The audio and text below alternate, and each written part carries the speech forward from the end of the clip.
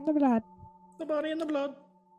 Hey, everybody. Welcome back to the Midnight Terrors podcast. I'm your co-host today, Kevin, and already losing my shit because this is episode 2 of 2 recorded with Z.C. Krol and our Jacob Honeybrook, following up on our Renfield episode. My voice is going because we've been laughing our ass off for 5 minutes at a blooper that you're probably going to hear at the end of the episode that makes no sense. But yeah, we're back. Zach and Roy, welcome back. Hey, what's up, man? What's going on, Kevin? Thanks for having me back. It's been a while. It has been a while. Haven't seen y'all in so long. And It's been like minutes. I know, I die every minute I'm away from you guys. Me too. Same. It's not the same without you guys. We need a minute. All right. And that's our minute. Like, is it a minute of silence or? Yeah, that's my definition of a minute. No wonder I'm single. All right, everybody. So we are back. I thought you were single because everyone just assumes that you're taken when they see you. I mean, that'd be nice. Yeah. That's what I thought. That's why I haven't tried. That's the only reason Roy keeps coming back to the show. Hey, single yet? There we go. Me and Roy, the two wild stallions. Oh, running wild, running free. And hung like horses. Like a baby's arm holding an apple. Oh, God. All right. So moving on. So welcome everybody back.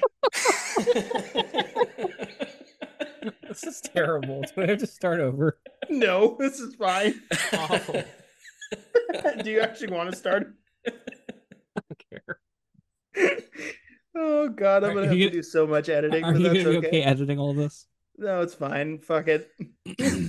All right. Anyway, we're back, everybody, with Zach and Roy and myself. You heard us just previously on the Renfield episode. I said that there were 2 theatrical releases that we had yet to talk about on Midnight Terrors. Are you okay, Zach? I'm great. I'm great. Yeah, keep going. You're great. The body and the blood. The body and the blood. And one of those was Renfield. And this next one is the last big release, I think, that we haven't talked about yet on the show. And this is our last episode of 2023. So it only makes sense that we talk about it now. Probably the most divisive horror movie of 2023. And we're going to talk about why, because we're talking about The Exorcist Believer. And how excited are you guys? I am very excited. I can't wait. I have my finger. No, I'm excited that you invited me on. I can't wait to talk about it for real, Kevin. Thank you for having me. It's gonna be good. On. I have my finger on the. I have my finger on the kick button here, just in case. But that's okay. Hopefully, I won't have to use it. But you can touch me with your finger button anytime, Kevin. I knew you were gonna take it somewhere like that.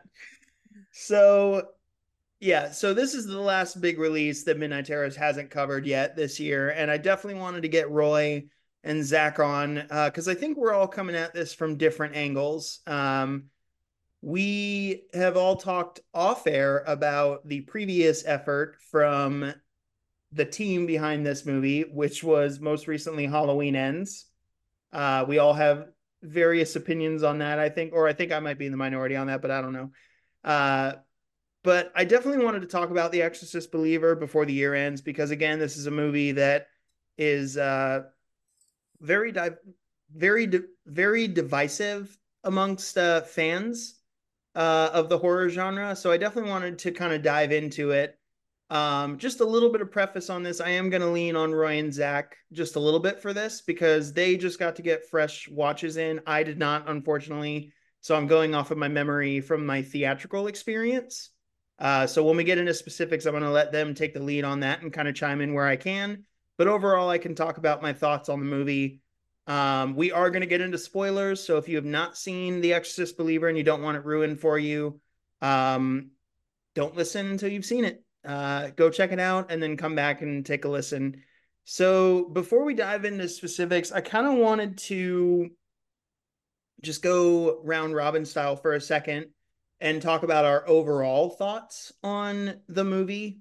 Um, and just give like a brief summary of what you think of the movie, spoiler free, and then we'll dive into the specifics of the movie. Roy, do you want to start us off this time? I think you're the freshest on watching this. Sure. Yeah, I just finished it up a couple hours ago. Uh, Overall, I didn't hate it, but at the same time, I'll probably never watch it again. And it, I don't know, it just wasn't. It wasn't terrible, right?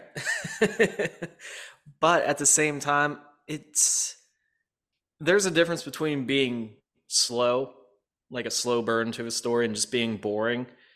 And to me, this crossed the line into boring more than it did an interesting slow burn.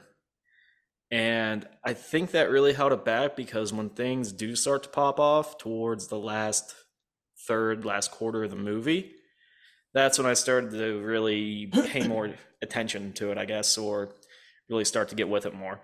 So a little bit too slow, I'll say boring for me for the most part, but I think there's some stuff in here that there's some bright spots that could have made for a better movie, is what I'm trying to say. Sure. Zach, I'm honestly a little scared of where you're gonna come at where you're gonna come from with this. So uh let loose the hellhounds, my friend.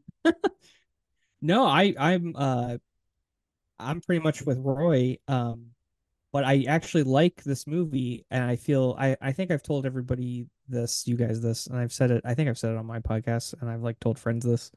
So a lot of people have probably heard me say this like a million times, but I actually think this is a good movie. I just don't think it's a good Exorcist movie, and it's the same problem I have with Halloween Ends.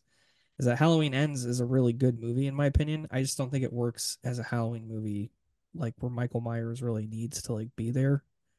And like with this movie, I feel like it tries so hard not to be an Exorcist movie, and then it kind of is an Exorcist movie for 10 minutes, but kind of throw in Ellen Burstyn in there, and it just kind of feels like I would have liked it more if it had just been its own kind of solo movie, not called The Exorcist, and just kind of allowed itself to be something else instead of like trying to weasel its way into like working like this Exorcist stuff into it. Like I feel like that's what kind of like brings it down. Is like it's trying to be this franchise movie, not like its own thing. Gotcha. I don't know. So for me, But that's I'm giving it a compliment. yeah, It's a good movie. It's just like the problem with it is that it's an Exorcist movie. I don't know. yeah. I No, I see what you're gotcha. saying. Yeah. Yeah. Because No, if that's it fair. wasn't an Exorcist movie and I didn't know much about it going in, but knowing it's an Exorcist movie, the girls disappear, they turn back up. I'm like, oh, they're going to be possessed. If it Yeah. was trying to be more its own thing, there could be that era of mystery around it. Where did they go? What did happen to them? But being called Exorcist, you're like, oh, they're going to be possessed. Yeah. Yeah. And I think that's like David Gordon Green's problem for me because it's the same thing he did Halloween Ends where I'm like, this is a really cool story about this kid named Corey Cunningham, and I want to see where this goes. And like, but then like all the Michael Myers shit gets in the way, and I shouldn't feel that about a Halloween movie. It should just not be a Halloween movie if that's going to be the case. Yeah. Mm. So for me, I mentioned that in the last episode, I did my top 5 favorite horror movies of 2023. Um, The Exorcist Believer was not in there, so I will not rank this as one of my like all-time favorites of 2023 because there was a lot of horror movies this year. Um, this one's a little bit more on the forgettable side, if I'm being honest. It doesn't have the staying power of some of the other movies that I saw this year. Um, but that being said, uh, I actually thoroughly enjoyed this movie a lot. I really, really liked it. I'd probably put it on par with Evil Dead Rise this year, which Evil Dead Rise was probably my most anticipated horror movie of 2023. and it ended up kind of being a really good movie, but kind of a letdown for me, um, compared to what I was expecting. Now, on the flip side, with Evil Dead, that's like one of my favorite franchises. So I went in with really high expectations. People have probably heard me say this. I do really like The Exorcist, the original from 1973. Is it one of my all-time favorite horror movies? No. I saw the original 73 Exorcist really late, when I was like 23 or something like that, and I actually read the book first, um, of The Exorcist, because Roy, you'll get where I'm coming from with this. Ice Nine Kills did their album Every Trick in the Book, Mm-hmm. and one of the songs was based off the book The Exorcist. So I was trying to read all the books that they wrote the songs about. So I bought the Exorcist the book, um, and I read the book, and the book scared the shit out of me, like absolutely terrified me. And then I watched the movie right after, and the movie kind of let me down. So Hmm. for a few years, I didn't really like The Exorcist that much. I kind of thought it was boring and cheesy and just not my thing. And then I kind of revisited it a few years later and was like, oh, okay, I get it now. But that also comes with me really appreciating 70s horror cinema a lot more the older I get. Yeah. But I'm not coming from a place of like the original Exorcist is like the pinnacle of horror for me or anything like that. You know, it never has really scared me. Um, so that being said, with changes that they wanted to make for the Exorcist Believer, and so I don't have that comparison to the original, if Mm-hmm. that makes sense. So I'm a little more okay with them trying to do something pretty different. Mm-hmm. Um, and again, like with Halloween Ends, like because that's a more controversial review of mine, is that I actually really like that movie. With Halloween Ends, there's a lot more Halloween movies than there are Exorcist movies, and Halloween Ends, like I can only watch Michael just kill people so many times before I'm just gonna get burned out. As much as I love the Halloween movies, so I was ready for something different there. On this one, I didn't really have the expectation of like these are what the Exorcist movies are, because and we'll dive into this. I've never seen anything of the Exorcist outside of the original. Oh, Hmm. Stella? I've seen pieces of what's the one that has Stellan Skarsgård in it. Zach, you probably know what that one. The beginning. Yeah, so I've seen Hmm. like the ending of that one, but I've never seen anything fully outside of the original. So I Wow. don't know I think full. you would love three. That's what I keep hearing. Everybody holds three in really high regard. Yeah. Um, Three's almost more of a slasher, right? Something like that. It's kind of a slasher. It's about a slasher. You don't really see like slasher scenes necessarily, but kind of reminds me of Seven. It came out before Okay, Seven. I think there was a big influence on Seven, and that kind of reminds me of like Jacob's Ladder. It's more like Ooh. psychological, like thriller horror, like very like cerebral in your mind kind of horror. gotcha. But it's really well done. Very underrated movie. Yeah, I definitely know that iconic jump scare from three, in the Yeah. hospital. That thing is quite scary. But so going into this one with Believer, I didn't have like expectations of what an Exorcist movie should be. So I think I was a little more lenient with where they decided to go, if that makes sense. Yeah. Um, Yeah. I do think, and I want to, so that's our sort of spoiler free review. Before we dive into the spoilers, I do want to say that I do think that there's a little bit of bias against this movie, not from you guys, but from people on the internet who are so against Halloween Ends that they just now hate David Gordon Green and Danny McBride so No, much Wow. absolutely. I totally see that too. that they're not going to appreciate anything that they do ever because of Halloween Ends. Well, there are people just that are being relentless just against him, and I don't think that's fair at all because I think David Gordon Green's actually a really great director. And like I Mm-hmm. said, even on here, like I think this movie's actually a really good movie. I just think it's like a misguided attempt at being like an Exorcist movie, and I feel the same way about Halloween Ends. Yeah. And I think his 2018 Halloween and Halloween Kills are both excellent movies. I think Halloween Kills like kicks ass. Oh, yeah. So it has Love nothing. Halloween Kills. Yeah, it has nothing to do Same. with him or him as a director. I think it's just like the way the movie ends up being as a final product, the way it's packaged. I think it just doesn't work for me as like an Exorcist movie. But Sure. like everybody online, like there's no nuance like to why like people don't like something. It has to be like this is the biggest piece of shit I've ever seen, Yeah, or it's never just like I didn't really like it. It's just the worst movie ever. And I saw yeah, people calling this the worst horror movie ever, and I'm like, no, yeah, no. The And Exorcist? The Exorcist Believer, Yeah, they were calling it the worst one ever. yeah, Oh God, they haven't seen like some of the come stuff on, I've seen. yeah, no. we've seen worse movies like in preparation for our shows. This movie had lighting and a camera. It's not the worst horror movie ever. Yeah, just Yeah, but the thing that nobody looked into the camera lens at any point by accident. yeah, the thing that infuriated me the most when I was reading like the Google reviews after I saw this, someone gave it a 1-star review on Google before they saw the movie, and they admitted it. They said, I haven't seen the movie. I could be proven wrong, but for now, I'm giving this the 1-star review because just based on the trailer, this movie's dead in the water. Oh And I'm like, jeez. you can't do that, man. Right. Yeah, that's just the internet for you. Yeah.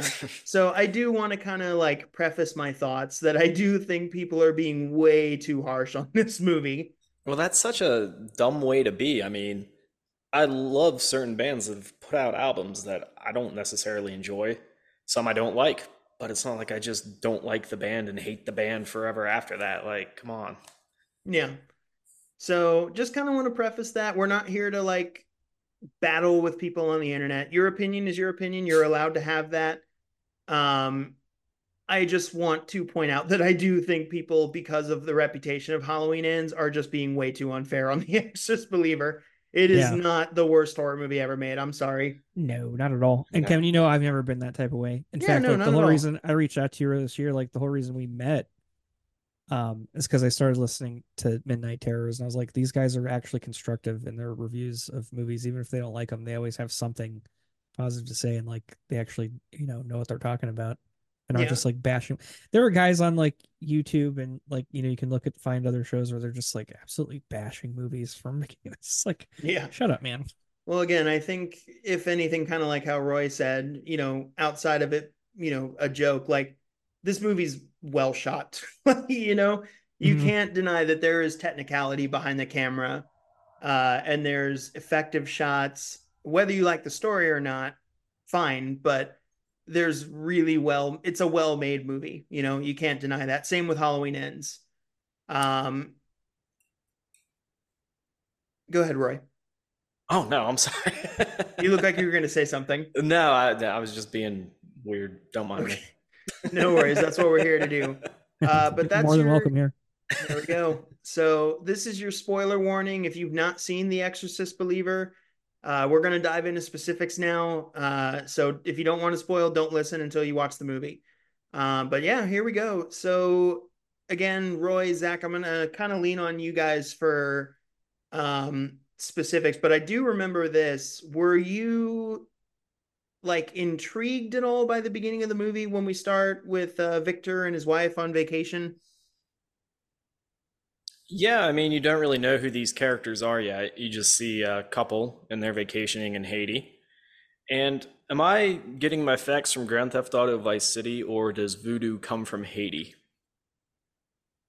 I believe that's correct. But my Okay. understanding is that it originates in Haiti. I Okay. like that you got that from. I get a lot Very, of my information from very, Grand Theft Auto Vice City, which is probably why my life is in the shape it's in. very impressive source reference there, buddy. So yeah, I mean, there's this couple in Haiti. The one's pregnant, and this kid's like, "Hey, follow me. We can bless your child or whatever." So she follows this kid into this apartment complex, which I wouldn't do that in Philly. And they do like this ritual and stuff, and it seems it seems like innocent enough, but I'm just like, is there something to this? Like, are they possessing this child or something? Yeah, I wondered if that was going to be a contributing factor to where we were going to go with the story here. Not really. Kind Yeah, of just kind of an irrelevant detail, to be honest. and it's so weird because I thought that was going to be like where this curse was placed on the kid or the family or whatever, but It never really came back to that. for sure. Well, it kind of, if I may push back a little bit, Please do. if I may, it kind of comes back to that because I noticed that the opening is kind of like a prologue to me. It kind of echoes the original film that Mhm. opens up in India. I think it's in India Yes. where Marin is. That's where Like they I think the find that it's statue. I think it's yeah, Afghanistan, isn't it? Or Iraq? I think it's Iraq. I Yeah. think it's Iraq. Yeah, you're Mhm. right. So the way that this opens in Haiti, I feel like this is kind of a prologue and kind of like a coming attraction of what is going to be faced later. Like this is going to come up in some way later. And I feel like what comes up at the end is Victor, like kind of his past comes back to haunt him, where he chose his wife to be saved, not his kid. Yeah. I think that's what ends up like. Yeah. That's why they kind of tie together. Spoiler Yeah. alert. I guess that's why we're Yeah. split. I don't know. And there are some parallels to be drawn between the original Exorcist and this one, in that after Victor loses his wife and goes on with his child and raising his child, um, it's him and his daughter. He's lost his faith in God, which is, very similar to Father Karras in the original Exorcist. So there are a lot of parallels between the original Exorcist and this one. So I got to ask, this is, very much a, well, maybe not very much, but this is billed as a sequel. Does this feel like a straight up sequel to you guys, or does this feel almost more of that remake territory, or as people call it, a requel, where it's like a retelling of the story, but also with some tie-ins to the previous installment? I was gonna say not necessarily a requel, but kind of because it's not like a remake of the original story, but it feels like that legacy sequel that everybody talks about, kind of like The Force Awakens, Mm-hmm. where you're acknowledging these things kind of that happened before. Like it's almost like a legend. Like Ellen Burstyn's kind of like the Han Solo, where like the younger generation person meets that older generation. It's like, oh, I've heard about you. Like I saw clips of you, or like Ghostbusters Afterlife. They see the old ad on YouTube, and it's like, oh yeah, that happened in '84 when they saved New York, and it's like it's able to be its own story, but then they kind of acknowledge that something happened in the past, and then tie it in somehow in the end. So Yeah. I don't know, like you know, so that's why I'm kind of weird with it being an Exorcist movie. It's kind of like if you take Ellen Burstyn out and take out the connection of her writing that book and meeting her and having her come to the house. It really could just be any exorcism movie. Yeah. I don't And know. I, I I'm think rambling. no, it's fine. That's what I wanted to talk about, is that there are so many parallels um to the original, that it's like, with the twist obviously that there's two possessed girls this time. Yeah, But if you took uh Chris out, Ellen Bernstein's character, as well as someone who shows up at the end, which I'm sure everybody knows, but we'll save that. If you took them out, like, could this be a remake pretty much? Yeah, kinda. I see it more of like a spiritual successor. So what I mean by that is it feels like a sequel, but there are certain elements from the original source material. It's almost like all the ingredients are there, but you're not necessarily making the same cake as you did last time. Yeah. I it's almost like think, a remix. yeah, I think it's different enough where it is its own film, but there's still definitely callbacks and things like that in there where I can see somebody saying if you took out these characters that are now older, it could be a remake. Yeah, I can see an argument for that. Yeah.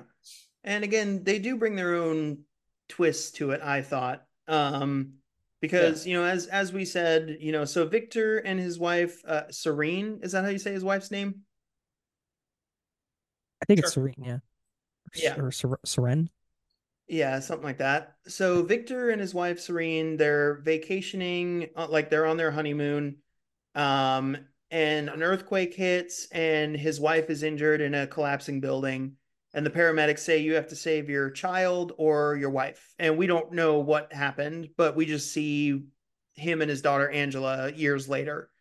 Um, And honestly, the thing that was most captivating for me in the trailer for this movie was Catherine and her friend, or wait, Angela, who's Victor's daughter, and her friend Catherine leaving school and going into the woods Mhm. and disappearing for 3 days.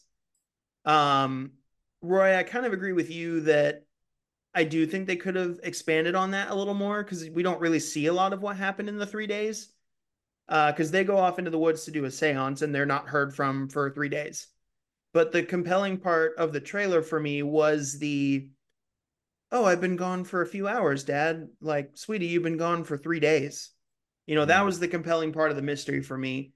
And we do have, a sequel or two on the way. So I think maybe there's room to expand upon that. But that's what drew me in, that I actually liked the twist, that it wasn't just like I played with a Ouija board and like everybody's seen this whole transition. I like that there was some room for mystery as to what actually happened. I just thought they found shrooms in the woods. That's why it felt like That's a different Exorcist movie. Yeah, I see what you're saying, and I think if they went more down the road of the mystery and keeping that intrigue up, it may have been more entertaining to me than what I found it to be. Yeah.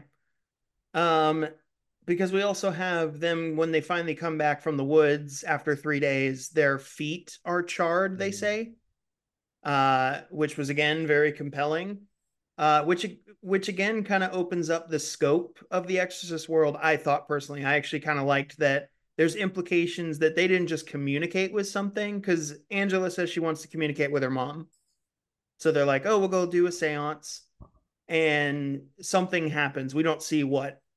And I like the implications that they may have actually gone elsewhere during the seance as opposed to just talking to something. Like it really opens up the scope of the Exorcist world for me.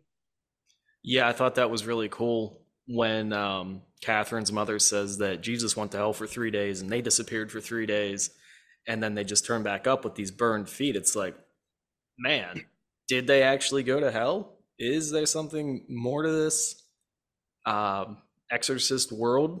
Like, yeah, I thought that was a great touch to it. Mm-hmm. That's what really kept my interest. For sure. yeah, for me, this whole chunk of the movie, like probably the first hour or first 40 minutes, this was the strongest part of the movie for me. Like it's I just Hmm. this mystery, like very compelling, like, you Yeah, know, I actually agree with you. I do think that the first part where the girls are missing is probably the most captivating part of the movie. yeah. Um, And like the body horror aspect of it too, or like when they finally are found and you see like the medical, it reminded me of the first one, like you see her going through all the tests and everything, and they can't really explain what happened. And I love that kind of stuff. Yeah, and it's like I said, I think I would have enjoyed that part more if it wasn't slapped on as an Exorcist movie. If you Yep. find out at the end, like, oh shit, they're possessed, and it's called, like, I don't know, Missing Girls, you know? Yeah. But the fact that you slap the Exorcist on there and all this stuff happens and you're just waiting for the possession because that's what Exorcist movies are. so you could It reminded me of the almost movie no, go Prisoners ahead. with Hugh Oh, Jackman. yes. It reminded me of that movie so much. That first hour, I'm like, this is so compelling, like as a mystery thriller. That's a great Yeah. movie. Yep. So you could almost do like a Split scenario, like an M Night Shyamalan thing, where you're watching all of the Split, not realizing that it's tied to Unbreakable. Yeah, yeah, Yeah. and I was thinking too, I don't know how you would play that though, because I don't know how you would market the movie and make it mass appeal if people don't know it's an Exorcist movie. But I like that idea. I think we'll see stuff like that in the future because like Cloverfield did something like that. Well, not being tied to anything else, but like kind of like mystery, kind of viral marketing Hmm. where you might not know what something is until you go. And Yeah, like they did maybe, that. They did that with the Blair Witch sequel from a few years ago too. yep, In 2016, it was marketed as like The Woods or something, and then it was revealed at a con to be a Blair Witch yep. sequel.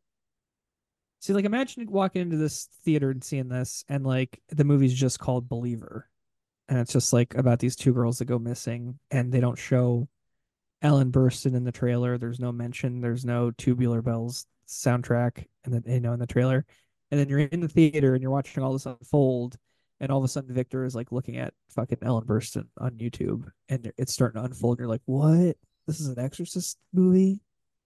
yeah, and you could still keep in those implications that they did get possessed or something. Keep the charred Yeah, feet, keep the seance in there, but just leave that air of what actually did happen. Because then Yeah. you're guessing like, oh, maybe they did go to hell and get possessed. Oh, no, that's silly. That didn't happen. See, I Yeah. feel like that, like, I feel like that's what they should do with stuff like this. Like David Gordon Green, like, I feel like that's what he wants to do. Like, he wants it to not be an Exorcist movie until it kind of becomes one, like, Hmm. halfway through. I feel like that's how Halloween Ends was too. Make a movie called Haddonfield, and it's about this kid named Corey Cunningham. And if you're not a hardcore fan of the Halloween franchise, you don't know what Haddonfield is. But you're sitting in the theater and you're seeing this kid named Corey Cunningham, and all of a sudden they start talking about Michael Myers. And they talk about these murders in the '70s. And you're like, oh fuck, this is a Halloween movie. I didn't even Now know that that. now that I have seen that go a little awry before, where it ends up being like, okay, and Yeah. where Curse of La Llorona was not billed as a Conjuring movie, and then had like one scene to show that Annabelle was in the universe, and they're like, oh shit, it's a Conjuring movie. But I feel like they also didn't keep that a secret, because they also were like, shit, we need people to come to the movie, so we need to tell them it's a Conjuring movie. Hmm. Yeah. And Yeah. I guess they retroactively took that out of the universe too. It's Yeah, I'm not a not part of sure it how, anymore. but it again, it with that scene, like I like Curse of La Llorona, and I thought that was a cool Easter egg, but I also had it spoiled for me. But it also it's such a quick like scene that it's like, okay, cool. Whereas with Split, it's like that's the ending that they leave you, that Mhm. oh shit, this is going to continue on in the Unbreakable world. Hmm. Um, Well, you hit the nail on the head too, as far as why it needs a big title slap to it. It goes back to getting people in the theaters. It goes back to money. If you go pitch a movie called Believer about these two girls that go missing, and hey, they may or may not be possessed, nobody's going to put that out. Yep. But if you go yeah. to the studio saying, hey, I have a great idea for the next Exorcist movie, oh, those make money, okay. Well, It's kind of that deal. let's also acknowledge something too, that exorcism movies are kind of not as popular as they were about 10 years ago. You know, like when the Conjuring, and that's just my opinion, but like when the Conjuring movies first started coming out, we were at like peak exorcism movies. Like I felt like every week there was an exorcism movie coming out. Um and last year they put out another one, Pray for the Devil. I don't know if either of you guys saw that. Mm-mm. Was I did. really I liked hype. it. Did you? I did. Yeah, see, I was kind of left a little cold on that one. Um and again, I felt like we got into a rut where the possession movies ended up being just kind of the same thing over and over again. So what can they do to, and I'm not saying this is a cash grab thing, but what's the draw here? Like you said, Roy, it's that it's an Exorcist movie. Um Now, the thing that differentiates this one from, say, like Halloween 2018 with David Gordon Green, that movie, Halloween 2018, is very much a return to form for Halloween. Whereas this one is like being an Exorcist movie, but really shaking up the formula and not doing a return to form, if that makes sense. Yeah. So, like, people might go in with expectations of like Halloween 2018. And because let's be honest, Halloween 2018 created like a whole new trend of bringing back legacy characters. Texas Chainsaw Massacre tried to do it, even though they didn't have Marilyn Burns around to do it. And it's become like the new thing to like bring back the legacy characters and do a sequel. Candyman did it. Hmm. And, you know, this is the next piece of the puzzle there. I think Nightmare on Elm Street, they're trying to do it with Nancy. That started a trend there. But this one again is like, we're gonna do that, but we're gonna make it its own thing, which I actually kind of appreciated, because again, it would have been very tempting to just do The Exorcist again for a new generation. Yeah, or try to do a whole story with Ellen Burstyn again and bring back Linda Blair and like try to tell a story with just them, kind of like if you did like the new Indiana Jones, where it's just like, okay, these guys are too old for this now. And so I do like that they have an original story with new characters and like you're getting like a new, you know, like we're getting a new trilogy with new people to follow. So that is Yeah. cool. And for me, it doesn't feel like in this movie one of those legacy sequels where like by the end the legacy characters are ready to just like leave the franchise and pass everything on to the next generation. I feel like by the end of this movie, and we'll get into what happens, but by the end of the movie, I feel like Ellen Bernstein, Chris, and I'll just go ahead and say it. By the end of the movie, Reagan shows up. Yeah. Um, I feel like Chris and Reagan are there to stay by the end of Believer to go into, I think the next one's called Deceiver. Yeah. I feel like they're there to stay and become a bigger part of the story as opposed to, well, we'll just pass it on to a next generation and be done. Well, see, now I think the way that they're hyping it up, I hope it doesn't turn into like this felt like the end of Force Awakens, where you see Luke, he doesn't really say anything, and then we're getting the sequel, which is like our Last Jedi, which might be Deceiver, where we think we're going to be like, oh, we're going to see Ellen Burstyn and Linda Blair teaming up, and they're going to be doing an exorcism together, and they're going to be kicking some demon's ass Mm-hmm. together. So like we're getting that hyped up moment where we think we're going to be seeing that, and it's like, okay, now we're getting a true Exorcist sequel where we're getting like the greatest hits of Exorcist. Like this is the goodies we want, and like we're probably, and like if we don't get it, everybody's going to be shitting on it like they did with the Last Jedi, because people, that movie's super divisive. Mm-hmm. There were moments that people were expecting to get. And I feel like David Gordon Green does this thing, like kind of like Ryan Johnson does, where he goes against the grain, like whatever you expect you're gonna see, he does the complete opposite, because he doesn't want to just give you what you think you want. He wants to give you something you didn't know you thought you wanted. And people kind Yeah. of like, I feel like people reject that. They're like, no, like I know what I want. I Yeah. want to Well, see Linda Blair and Ella Burstyn kicking ass together, taking on well, a demon. that's the danger of fan service, though. You know, it That's the can. thing. I think that's the problem with these franchises, is that like they're stuck in like this weird kind of rut where like they're kind of damned if they do, damned if they don't. I don't know. Pretty much, because then you look at and this is a hot take again from me, but look at Marvel and look at Mm-hmm. Spider-Man No Way Home. Mm-hmm. That was basically, as someone else put it on another podcast, fan service the movie. Like Mm-hmm. the studio just gave the fans everything they wanted. And yeah, I saw it too. It's entertaining and like it's cool to see all the Spider-Man on screen and see all the villains again. That doesn't do anything for me though. I already saw that stuff. So like it doesn't do anything for me to just see it all again, you know? Well, I think it's interesting too to see where this trend goes because it is a very new trend. Force Awakens was what, 2014, 2015. We have Halloween 2018. In the generations before this, not that I can remember, to a large scale, they wouldn't bring back these old players in movies, and especially in horror. If they did it in like Nightmare on Elm Street 3, but by and large, once you start getting into the sequels, that's that. You have new casts each time. The Yeah. monster is evolving in different ways. So it's just kind of interesting to see where each franchise is going to go with this. Yeah, unless you want to really challenge the grain and do something like two movies that I love, and I think you guys have both said you really like Wes Craven's New Nightmare.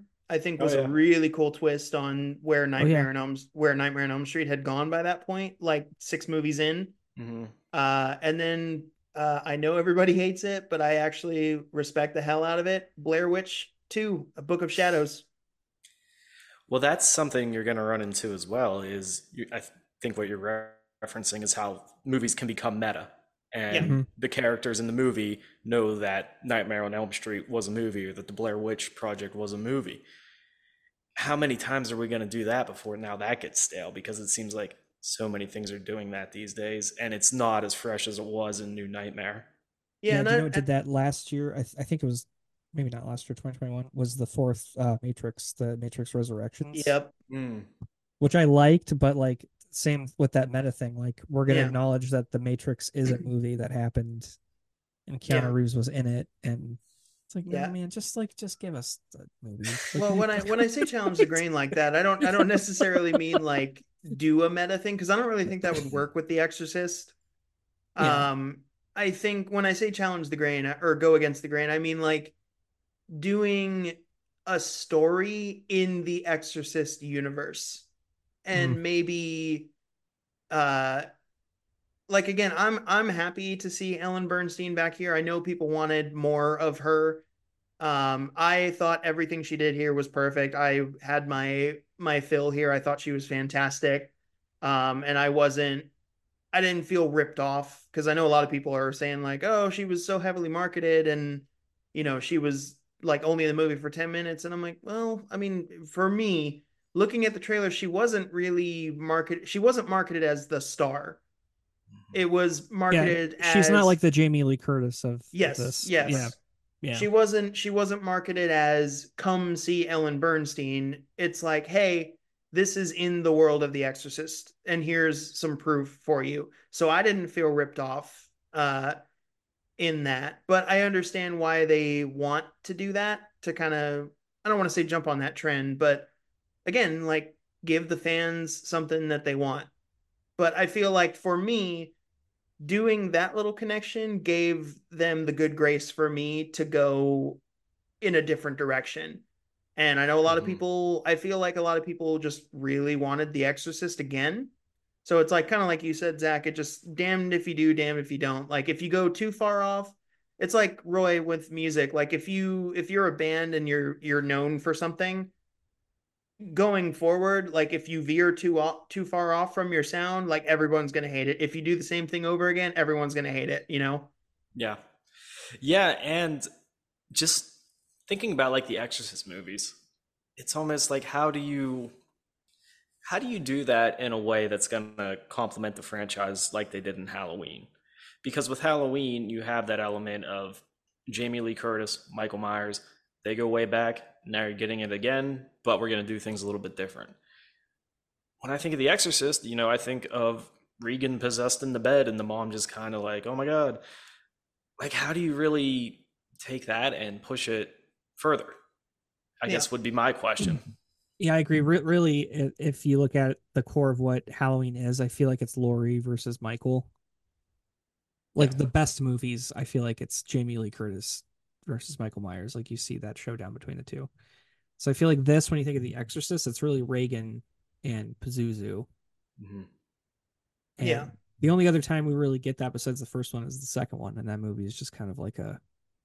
I don't know if you guys ever seen that movie, but Long time ago. it kind of misses the mark a little bit. It's a unique movie, but Mhm. everybody hates it. I think it's got like a 2.0 on IMDb or something. It's like one of the worst sequels of all time. I Yeah, saw well, what those.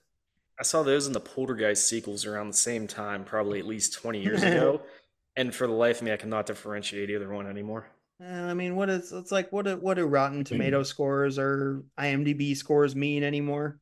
That's true too. Yeah. You know, form your own opinion, basically. Um, but talking about our expectations of the movie, so we saw Ellen Bernstein was going to be in it. Were you guys pulling for Reagan to show up? Because I honestly wasn't even thinking about it. But did you have a feeling that she would show up? I did just watching it. Once they Yeah, started to get into it. once you Yeah. watch the movie and Reagan's mentioned like 10 times, you're like, okay, Mhm. she's in here somewhere. I did wonder for me uh if she would actually show up or if this would be like a Scream 6 scenario where she's been written out of it. Mhm. Because Linda Blair wasn't anywhere in the promotion from what I can remember. Mhm. But I They did kept her a wonder, secret. yep. And I just wondered if maybe this would be a Scream 6 scenario where she had been written out of it, but we're going to pay tribute to her character and give her some closure. So when she showed up at the end, it actually caught me off guard. I didn't think she would be in it at all. And if she was, I thought it would be like it happened. It would be like the Force Awakens thing where Yep. Ellen Burstyn is the Han Solo, where Harrison Ford takes the lead for most of the Force Awakens, and then you get a little shot of Mark Hamill at the end, and then Mark Hamill takes the lead in the sequel because Harrison Ford's dead now, or he gets his eyes gouged out in Ellen Burstyn's case. And then I think Linda Blair might take the lead in Deceiver, and then maybe Ellen Burstyn takes a step back because she can't see anything anymore. Yeah. Yeah. Well, before Reagan shows up, there's a I'm, lot I'm that just gonna write this. I'm just gonna write Deceiver. Someone call there David you Gordon go. Green Write the for me. Or screenplay. or she could go off and become a great swordsman like every other blind samurai. Right. There you go. Well, before Reagan shows up at the end, there's a lot that happens. So Catherine and Angela are found, and they can't really remember what happened to them. Honestly, this portion of the movie where the girls go back home is my favorite portion of the movie. They call it the infestation stage in the Conjuring movies, where you get the most scares here, right? Where the girls are slowly starting to become violent and mysterious and scary. And props to both of these actresses. that play Catherine and Angela. I thought they were both absolutely stellar at their roles. I think they were just as good as Linda Blair and Zach. I'm actually jealous of you because both of them are going to be at Horror Hound in Cincinnati. Oh, I didn't even know that. The two actresses? Both Oh of no shit. I didn't both see that. Angela and Catherine are going to be there. Nice. Shit. Oh, yeah, that's exciting. I did So, not know that. but yeah, they're scary as hell when they start freaking out. Angela has one scene where she like attacks Victor, like runs out of a room or something and attacks Mm. him, and then Yeah. has like a seizure. That scared the shit out of me. There's one cool like little editing trick where she's not in the bathroom and then he turns the light back on and she's standing right there and I was like that yeah, I Yeah, Yep. love that that. was a good scene. I love editing shit like that where they kind of do quick cuts and that's And awesome. I like too about this one how they had the two girls possessed and not just the one. I thought that added to it. Mm-hmm. Mm. Well, it leads to my favorite plot point and pretty much the twist of the movie later on, which we'll get to. But obviously, a scene that was heavily involved in the trailer was the church service where Catherine is covered in something and comes into the church and does the body and the blood, the body and the Body in the blood, blood.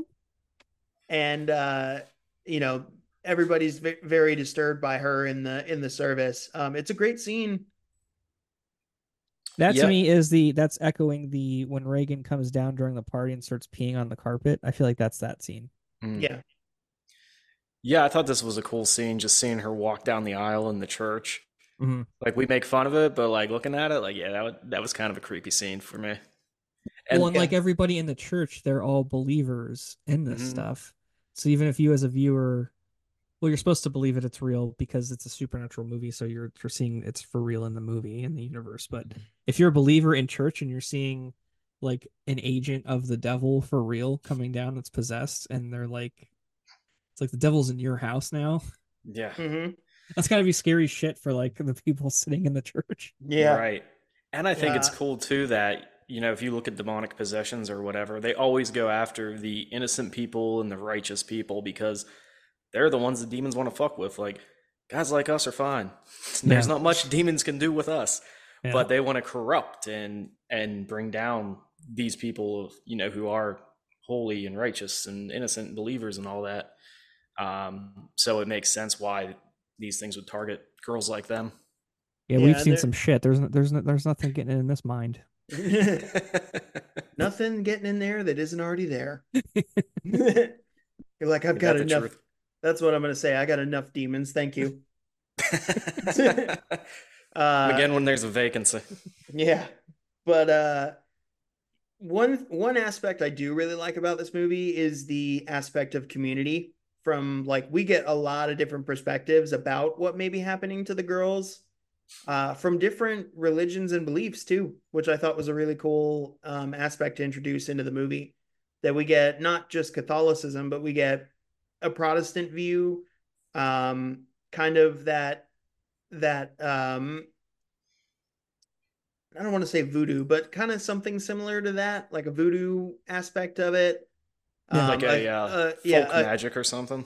a healer aspect to it, like a shaman type thing. Hmm. And the scientific view. I thought those were a really cool melting pot of everything that it took. Like, this is a bigger case than before in the 70s. This is going to take everyone to come together. And Ellen Bernstein has a really great scene where she talks about, oh, yeah, I studied exorcisms, but I studied it from all perspectives, not just Catholicism, which I thought was actually really cool. Yeah. Um, Yeah, and it too, I think somebody has the speech in there about how religion's more than just going somewhere and worshiping whatever you believe in. It's about like community and coming together. And I think about that all the time because, like, I moved out to a new city. I don't know anybody. Back in the day, my parents would move, they'd find a new city, go to the church, meet their friends there. And, I'll have to think about that. Like, on a personal level, I think there's a lot of benefits to religion, even if it's just getting out once a week and seeing people. And, yeah, I mean, I just agreed with a lot of her points there.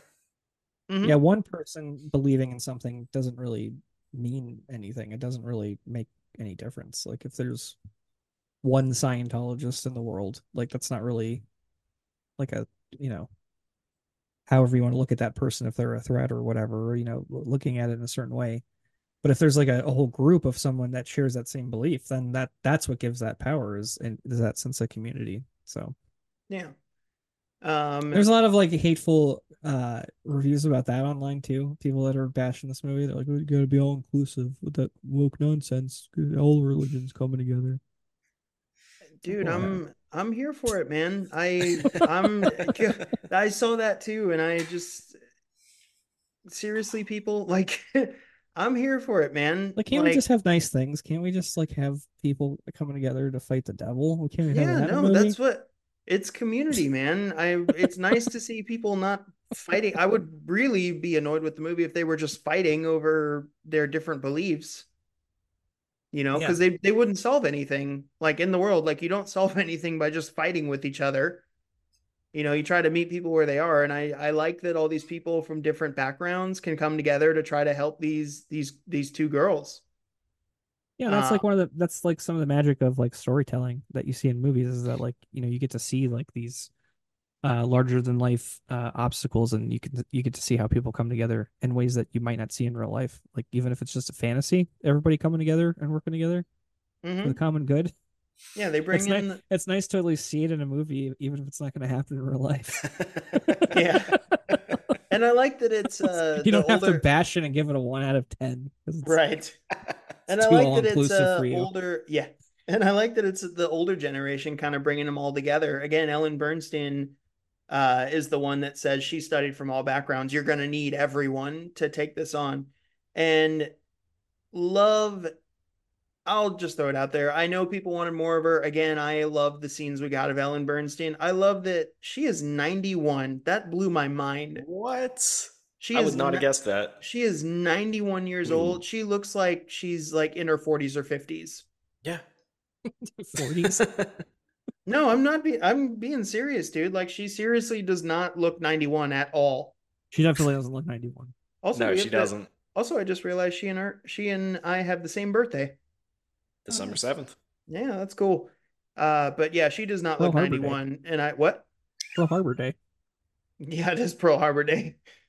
But I love seeing her back in here. When we cut to Victor trying to like outsource help for Angela and Catherine, when we hear that Exorcist score, Mm. uh, I remember being in the theater and like just getting chills when he's driving to meet Chris and the score kicks in. Like, that made me so happy. That was like hearing the Halloween music all over again.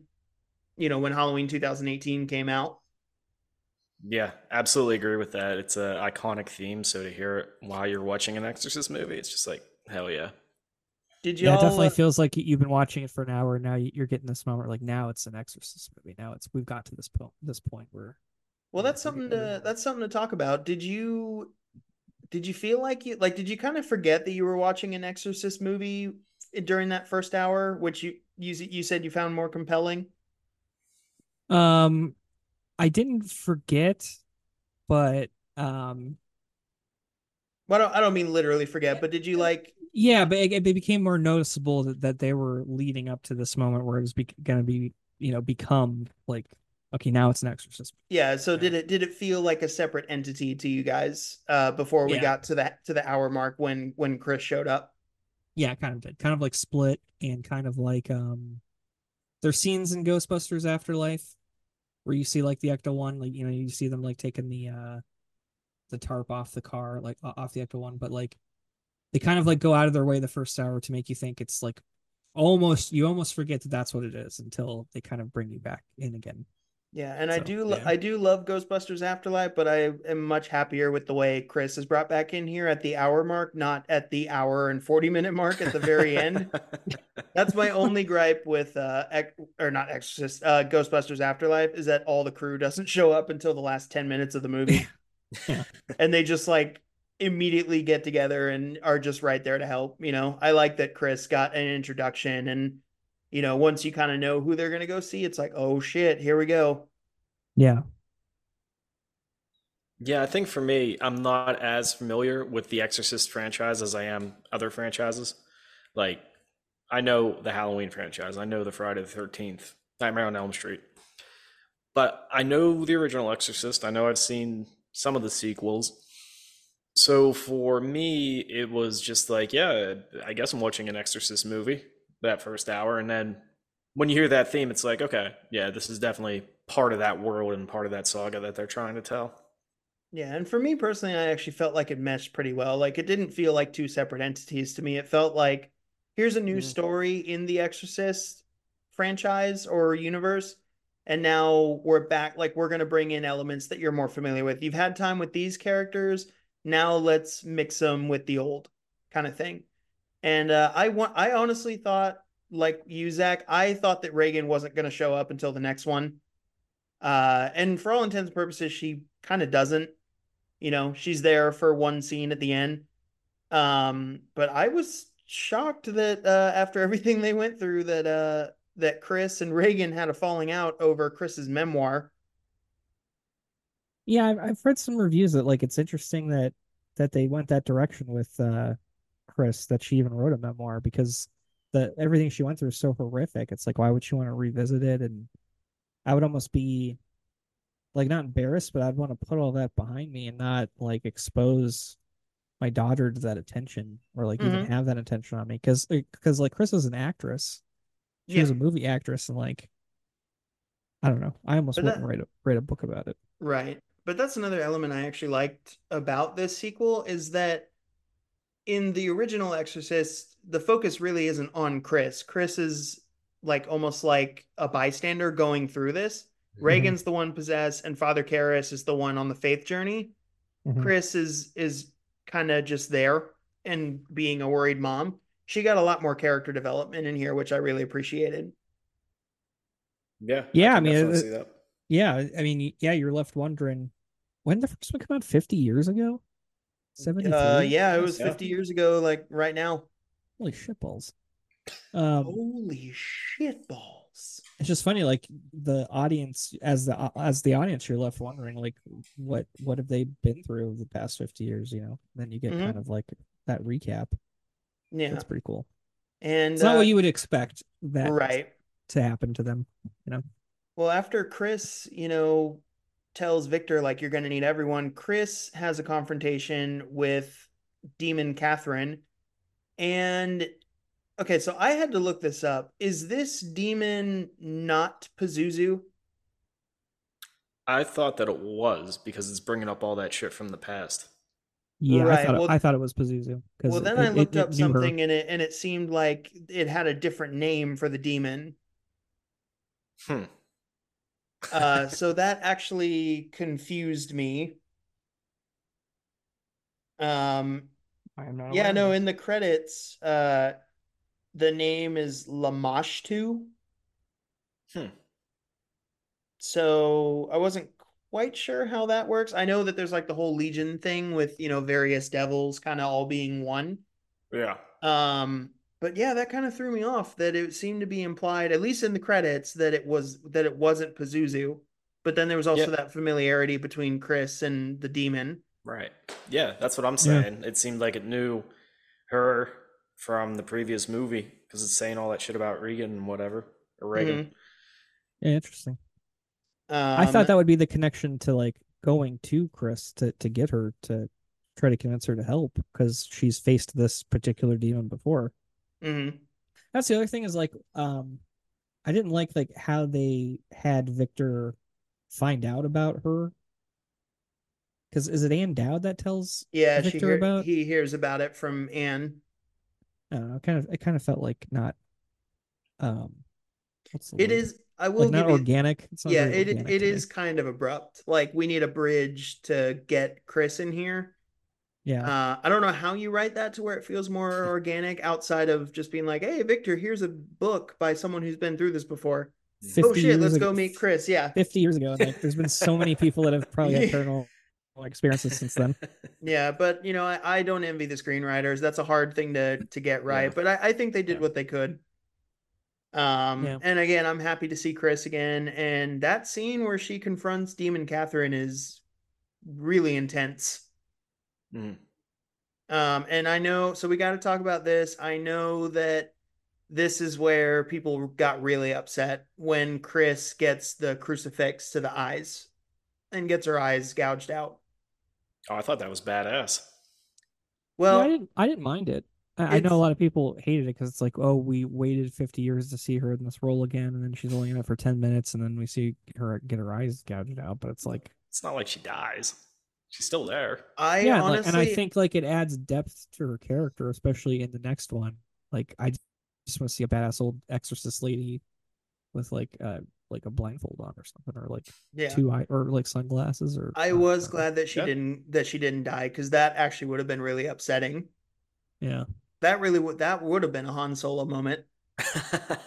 I was thinking, what is it, MacGruber? Did you guys ever see that movie? Yeah. He gets this badass team of pro wrestlers together. They're like this big Yeah. SWAT team, and then they all get in a van, and it just immediately blows up like 10 minutes in. That's awesome. No, but I like how there's like a new element to her. Like she's Mhm. not gonna be the same person as she was in the first movie. Yeah, that's what I'm saying, man. I Like think it's nobody complains about Ash from Evil Dead. Like he doesn't have the chainsaw in his arm in the first movie. Like, you know, mhm. they're allowed to develop over time. Yeah, And I that's what mean, I'm could this saying. add something more? Could it heighten her spiritual senses to where she becomes more powerful in that aspect of her life without her vision? Maybe she can see things that we can't now. Hmm. Yeah. Yeah, that's what I'm saying. I think Chris gets a lot more character development. It is sad to see her get her eyes gouged out, but I'm glad she survived, and I think they can do a lot more with her now that her daughter's back. Now the thing in the as we get closer to the end of the movie that had me just white knuckle gripping the edge of my seat is we get all the characters in one place and it becomes almost like a contained thriller with trying to exorcise the demon out of the two girls. And there's pretty standard exorcism stuff, like they say foul things and they know things that they shouldn't know. We get little character moments for pretty much everyone in the room, but eventually the demon says, like, you all have to choose which girl lives and which girl dies. And if you don't say anything or don't pick one of them, they both die.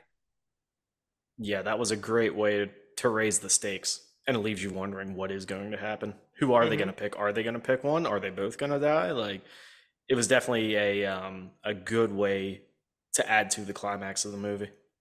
Yeah. Yeah, do they And refer to it as a devil's trick in the story? Because it feels like a devil's trick. Like this is the ultimate slap in the face. Is that one of them's not going to make it? Hmm. yeah. It's not going to be a And happy ending. I like that it's not a happy ending. Like it's oh, no, not at all. And so we were talking about the basically the wager, the deal that the demon is having all the families make. We get a lot of character development in this scene as everyone kind of has their moment to try to collect themselves and talk it over. Um, and again, there is a lot of exorcism tropes in here, but it's an exorcist movie. It's, the originator of that, so I'll give it all that. And like you kind of already said, Zach, this is not a happy ending. They try to free both girls. Victor has his reconciliation with his faith. After the Catholic priest is killed. I think he's a Catholic priest, right? Yeah, he gets his neck snapped. Yep. I like And that too. I thought that Yeah, was that cool. looked awesome. It seemed mhm. cheesy when he was entering the house. It's like, okay, here he goes. He's coming to save the day. It's like Oh typical yeah, thing. no, And they then it's like, flipped that on its and I they was flipped like, that on its head, and they Even defy walks in, expectations. even walks in saying a prayer. It's like, oh boy, Yep. here yeah, we go. Just a And just then, just flipping that on they its really head. twisted that on its neck. um so they all try to exercise the girls. Victor even has his moment where he puts his oh, I guess we should probably talk about Victor's, because he's kind of the person that we're following. It's revealed that Victor had chosen that he was going to save his wife instead of the kid. But right. it didn't pan So, out that way because his wife died from her injuries. and then that leads to the girl being possessed, the demon telling him, "You never even wanted me in the first place." And that's when Mm-hmm. we learn that he chose to save his wife instead of his unborn child. Yep. Kind of playing on that fear of, like, well, what do you care if she dies? You didn't want her before. Yeah. We don't get I as found that to be much. a very, I'm sorry, Kevin. Go ahead. No, go ahead, buddy. I found that to be like a very powerful like twist to like a story like this where Yeah. He has that guilt of choosing his wife over his unborn child, and I feel like you don't see that type of guilt and that type of like deep, dark like stuff that's in the psyche that people live through, like a traumatic thing like that, and Mm-hmm. like having that demon come back and haunting you, and you have to face that stuff that's in your past. Like that's some dark shit. Well, that's what I'm saying, man. But that, I think that's why I appreciate this sequel so much is that there's a lot of character development in here. Mhm. Almost more so than The Exorcist. We followed really only one character in the original Exorcist that had a bunch of character development, and that was Father Karras. Mhm. And he didn't really do much until like an hour into the movie. We're following all the characters in here and kind of learning things about them as we go. And I think that we did that with Halloween 2018 and its two sequels, that we learned a lot about Laurie as time went on. Um, and I think uh, Danny McBride and David Gordon Green are both pretty skilled at kind of fleshing out movie universes in that way. And then it yeah, all I think they're really good at writing like human characters that you can believe like mm-hmm, their arcs, and stuff that they've been through, like writing traumatic experiences. I think they're really mm-hmm. good at like shit like that. Right, and like what you were saying about the choice the father has to make, or not the father, Victor has to make. I don't want to confuse that with the priest. Yeah. Um, it makes you think, like, what would I do in that situation? Like, if Mm-hmm. my wife is dying and if she lives, the unborn child dies, if vice versa, like, I was thinking to myself, like, man, what would I do?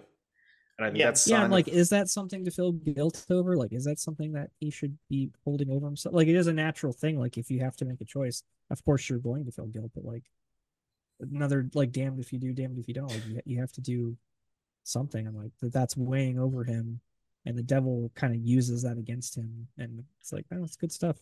yeah, it Yeah. is. And I mean, whether or not you should or shouldn't, I mean, how could you not feel Yeah, guilty?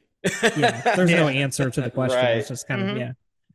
Yeah. So this movie Let's begs all a give lot of. our spicy takes on this. Well, again, this movie begs a lot of questions that way, I feel. Yeah. And holy shit, does it end on an ending that I was not expecting, because we see Angela starting to kind of come back, and Catherine's dad, I believe, says, I choose Catherine, like just decides to make the choice. And oops, choosing Catherine doesn't save her, Oopsie because poopsie. that's the demon's twist on it, is that uh whoever got chosen is gonna die. And Catherine gets chosen and dragged to hell. And how crazy is that imagery that we see whenever that's happening? Like, you Oh, just get that was some Sam Raimi drag me to hell stuff. I loved it. yeah, it's just like flashes for a couple frames at a time, but you just see these demonic creatures and they're all Mhm. in darkness. I thought that was really cool to see. And she's like 13 or something, and Mm-hmm. like, Well, you remember that opening from Drag Me to Hell, right, Zach, yeah, where the little boy gets dragged to hell by the demons? yeah. And I like that it all went back to that little like sewer thing that Angela and Catherine were playing in when they were doing the seance. That was like the manifestation of wherever they went. That might be the portal. Who knows? We'll find out in the Mm, sequel. But yeah, she gets damned to hell and she flatlines, and Angela is alive. So now going into the sequel, we have uh Catherine damned to hell. We have Angela alive. We are going to have some serious tension to explore between Catherine's family and Victor, yeah. I think. And like I think that this movie, like again, by the end, like I wanted Deceiver to be out immediately, to see what's going to happen between these families going forward, because like how do you come back from this? I think it would be cool to see more of those scenes that were demonic and hellish. Mm-hmm. Not overexpose them to the point where it's just like, oh, whatever. But more stuff like that sprinkled in throughout the next movie, I think would be a really cool take on it. Well, I think it'd be cool to see the flip side, that Exorcist Believer was kind of about the belief of all of the characters that we have, and then Mhm. Exorcist Deceiver, I mean, the demon pulled the ultimate deceit here in Yeah. the twist, Mhm. that I think we probably will see more of hell and more of the that side of things. And I think that's where Reagan can come into play too, because she's been there. Yeah, that's Yeah, true. I think if I had to guess, what is it? It's 12/29/2023. We could put it like in a time capsule. I think the Yeah. next one will be a lot darker because the part twos of movies tend to be darker, like Empire Hmm. Strikes Back and Dark Knight.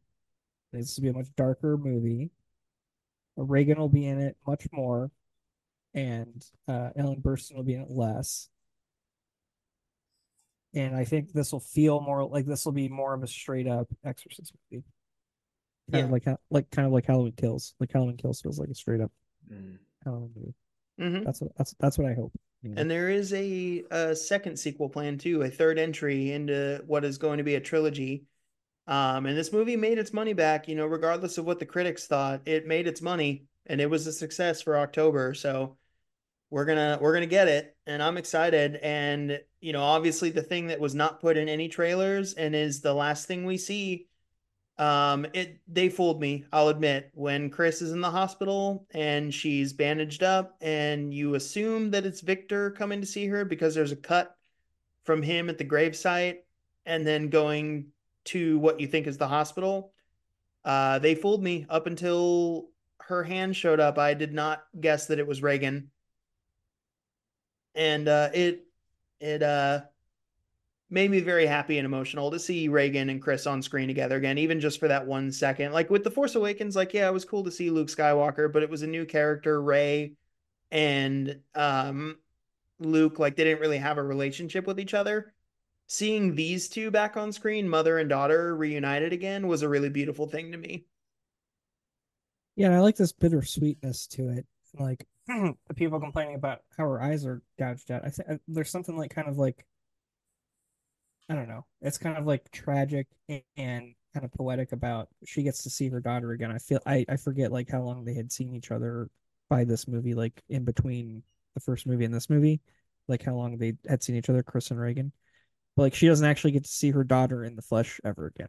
She doesn't get to like this is her moment where she gets to they're reunited, but she doesn't get to see her again. Like I just thought like little stuff like that. I'm like that's pretty cool Yeah. writing that they make choices like that. That's Yeah. And talking about bittersweet too, not just with those two, but you think of the other characters. Like Victor has to go on now, still knowing his wife is dead, everything that Mhm. happened to his daughter. Catherine's parents now have to go on without their daughter. And the Mhm. ending speech really hits at that. Like all this bad shit can happen, but the human spirit is you got to keep moving forward.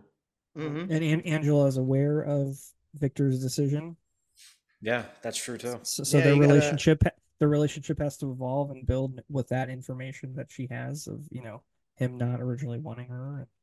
Yeah, you gotta. There's a lot of wounds to heal in Deceiver, I think, and I think a lot of emotions and a lot of bitterness and you know just raw emotion and things are gonna come out in Deceiver. Um, so I gotta throw this out there. You think Catherine's coming back, or you think she's done? Can they rescue her from hell? You think this universe will go there? Can we have a poltergeist situation where it's a little more fantastical and they can go into the other side and pull Carol Ann out, or you think she's done? I would like to see that. Yeah, for sure. It would definitely be a different take on things. It would Let's get a definitely be little. somewhere that I don't think the Exorcist franchise has gone yet. They've never been like that fantastical to me. Yeah. Yeah, I mean, I would be interested in that. Something a little more intense, a little more, I don't want to say a little more supernatural. It's a movie about demon possession, but something maybe a little more visual in that sense. A lot of times with the demon possessions, we get the person who's possessed and all the weird shit happens to them, but like, let's go to the source of it. Like, let's go to hell a little bit. Like, I'm down. Yeah, just tie a rope around your waist and then You'll come be back. fine. Or it could be like Constantine, Keanu Reeves. I just love that movie. Me just go too. to hell with a couple 9 millimeters.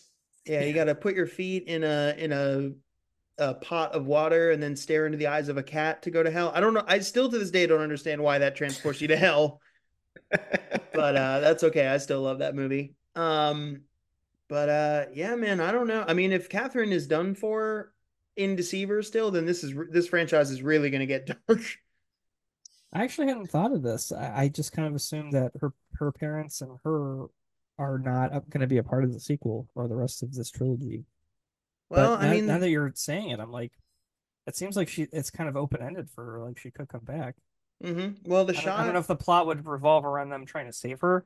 I can almost see her being like she would want revenge against Victor and Yep, Angela. exactly. Like I That's could what I'm see her thinking. being evil and maybe Mm. trying to she could try to possess Angela and she's like made a deal with the devil or something and she's like the antagonist. Yeah, like That Catherine's would be parents cool. are trying to do whatever to appease the Yeah. demon Mm-hmm. to get Catherine back. Or maybe That's exactly what maybe I was thinking. the parents her parents are using a Ouija board to try to bring her back and they don't Yeah. bring her back, they bring back someone else instead, like a demon. Mm-hmm. Yeah, Yeah, no, I I think was. that there's a lot of room to open up the floor to as we go into Deceiver.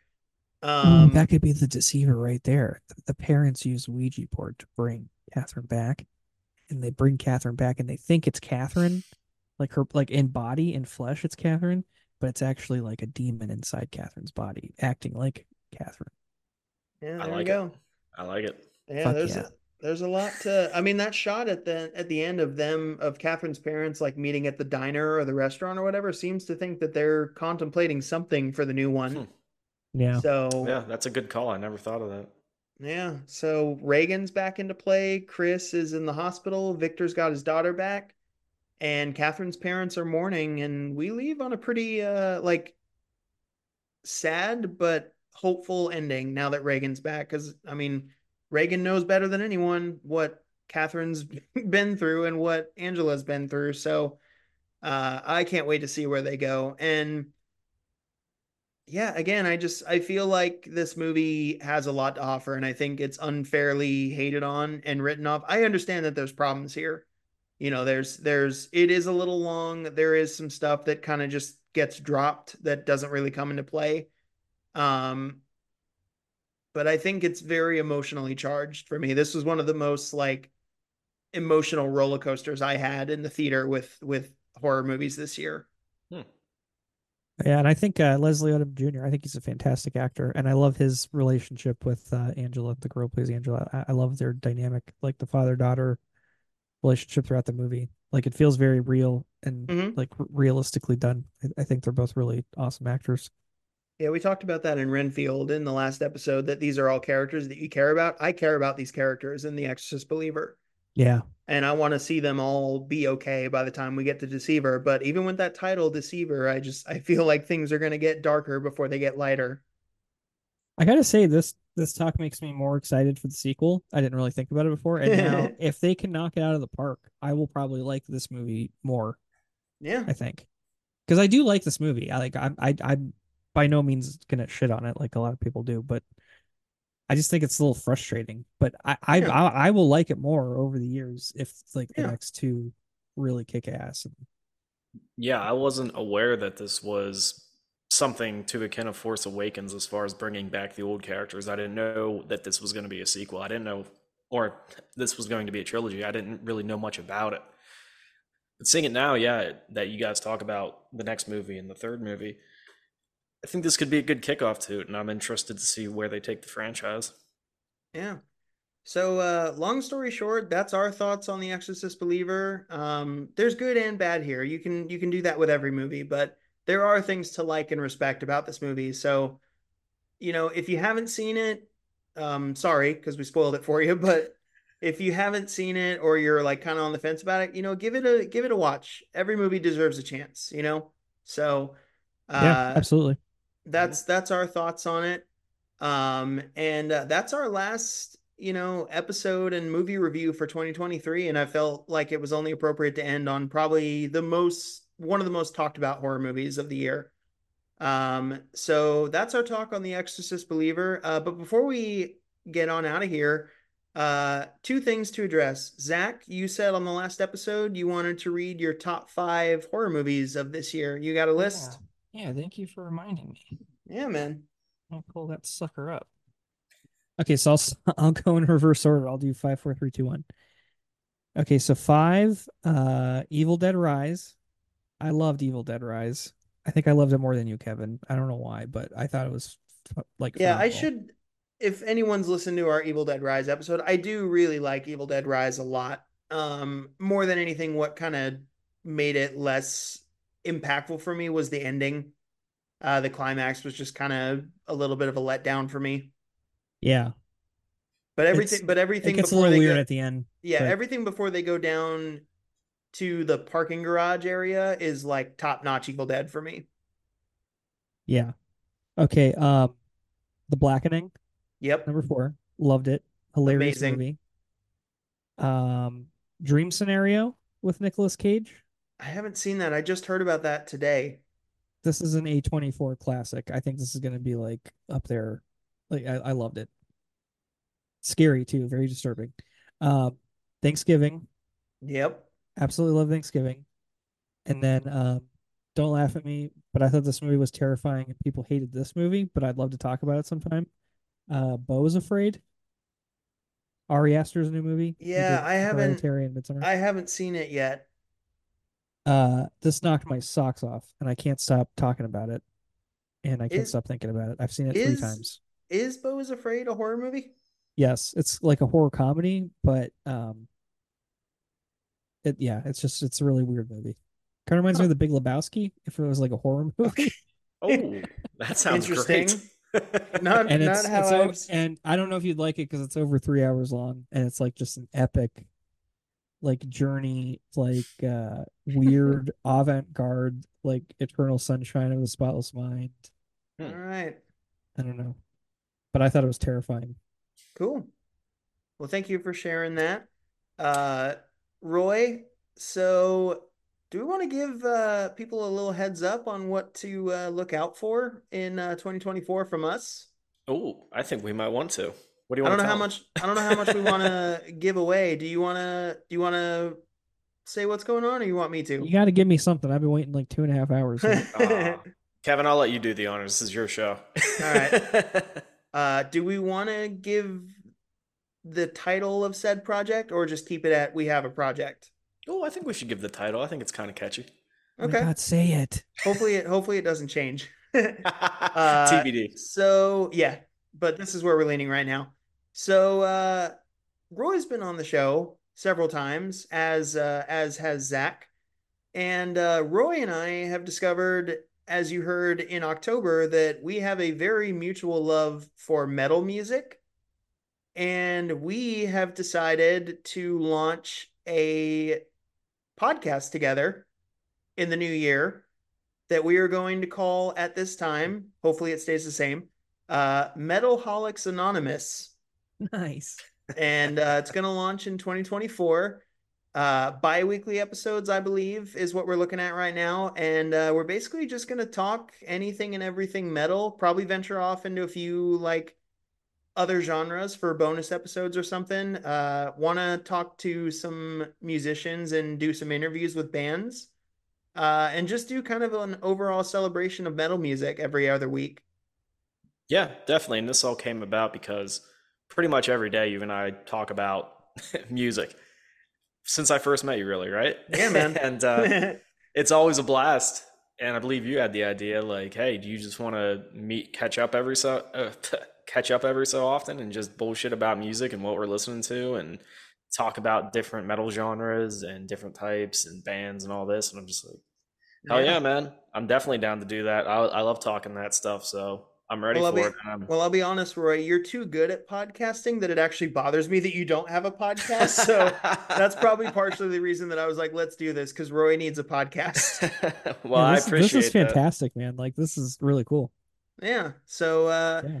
we're still working out a few things like a logo and a theme song. I believe Mr. J is going to do a song for us. And Zach, I actually did tell Roy that you do some designing. So maybe you want to design the logo for us? Yeah, absolutely.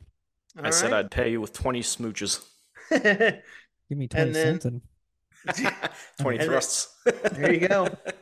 Dry thrust only. no, I'd love to. I'd be honored. Absolutely. And then if Awesome. you want to come talk some metal music with us anytime, you can be a guest on the show. Absolutely. Does AC/DC count? Because I have an Yeah, dude. embarrassing amount of Fuck knowledge yeah, AC/DC counts. for that band. I have an autistic level of knowledge of that band. Well, there we go. But Here's a yeah, quick question. Do you like Bon Scott or Brian Johnson better? Bon Scott. There you go. There you go. Okay. All Okay. right. Well, there's a little sneak peek of Metalholics Anonymous, or TBD as we're calling it right now. There were some other names on the table that were also really fun too. I was So gonna say Midnight Metals. There was something pretty close to that, yeah. there was one that was Roy. I think it was from you, Face Rip Slaughterfest. I felt that may have been a bit too ambiguous, though. Doesn't give it away at all. But yeah, no, there's a lot of Projectile Piss Vomit. but That's the yeah, first episode. A Spotify exclusive. yeah, there's a lot of collaborations coming up in 2024. Zach and Roy working on some stuff. We're gonna keep collaborating with Creepy Crowley, Reviewed to Death, and plenty of other podcasts. There's so many to name. And then launching the metal podcast. 2024 is about to be a great fucking year, everyone. So Yeah, I'm uh excited, man. but looking back, because as am I, Zach, but looking back, thank y'all so much for a fucking amazing 2023. 2023 led to so much more than I could have ever anticipated, including becoming friends with these two fine gentlemen here. Uh, they're both doing very lovely Miss America smiles and waves. Uh, but yeah, 2023 has been an incredible year. And thank y'all so much for everything you've done for Midnight Terrors. We are not what we are without you. And we just thank you all for listening and being a part of the family. Shout out to Jason. Love you, Jason. Hell yeah. Jason. Hell yeah. So thanks everybody for an amazing 2023. Thank you, Zach and Roy, for everything this year. Always a pleasure. I can't wait to work with you guys again in the future. And finally, Roy, it feels like I have met you, but I'm bummed out every time I remember that I haven't. No, right? I feel like we've known each other a lot longer and that we've met up and hung out, but none of that's happened. I know, but I've met Zach, and we're gonna do the trifecta in 2024 very early on. So it's gonna be Absolutely. great. But y'all, thank you guys very much for everything this year. It's been a pleasure, and I can't wait for more in 2024. Fucking love you guys. Fucking love all you listeners out there. And thanks for being part of the Midnight Terrors family. And we'll see you all again in 2024. Happy New Year. Peace.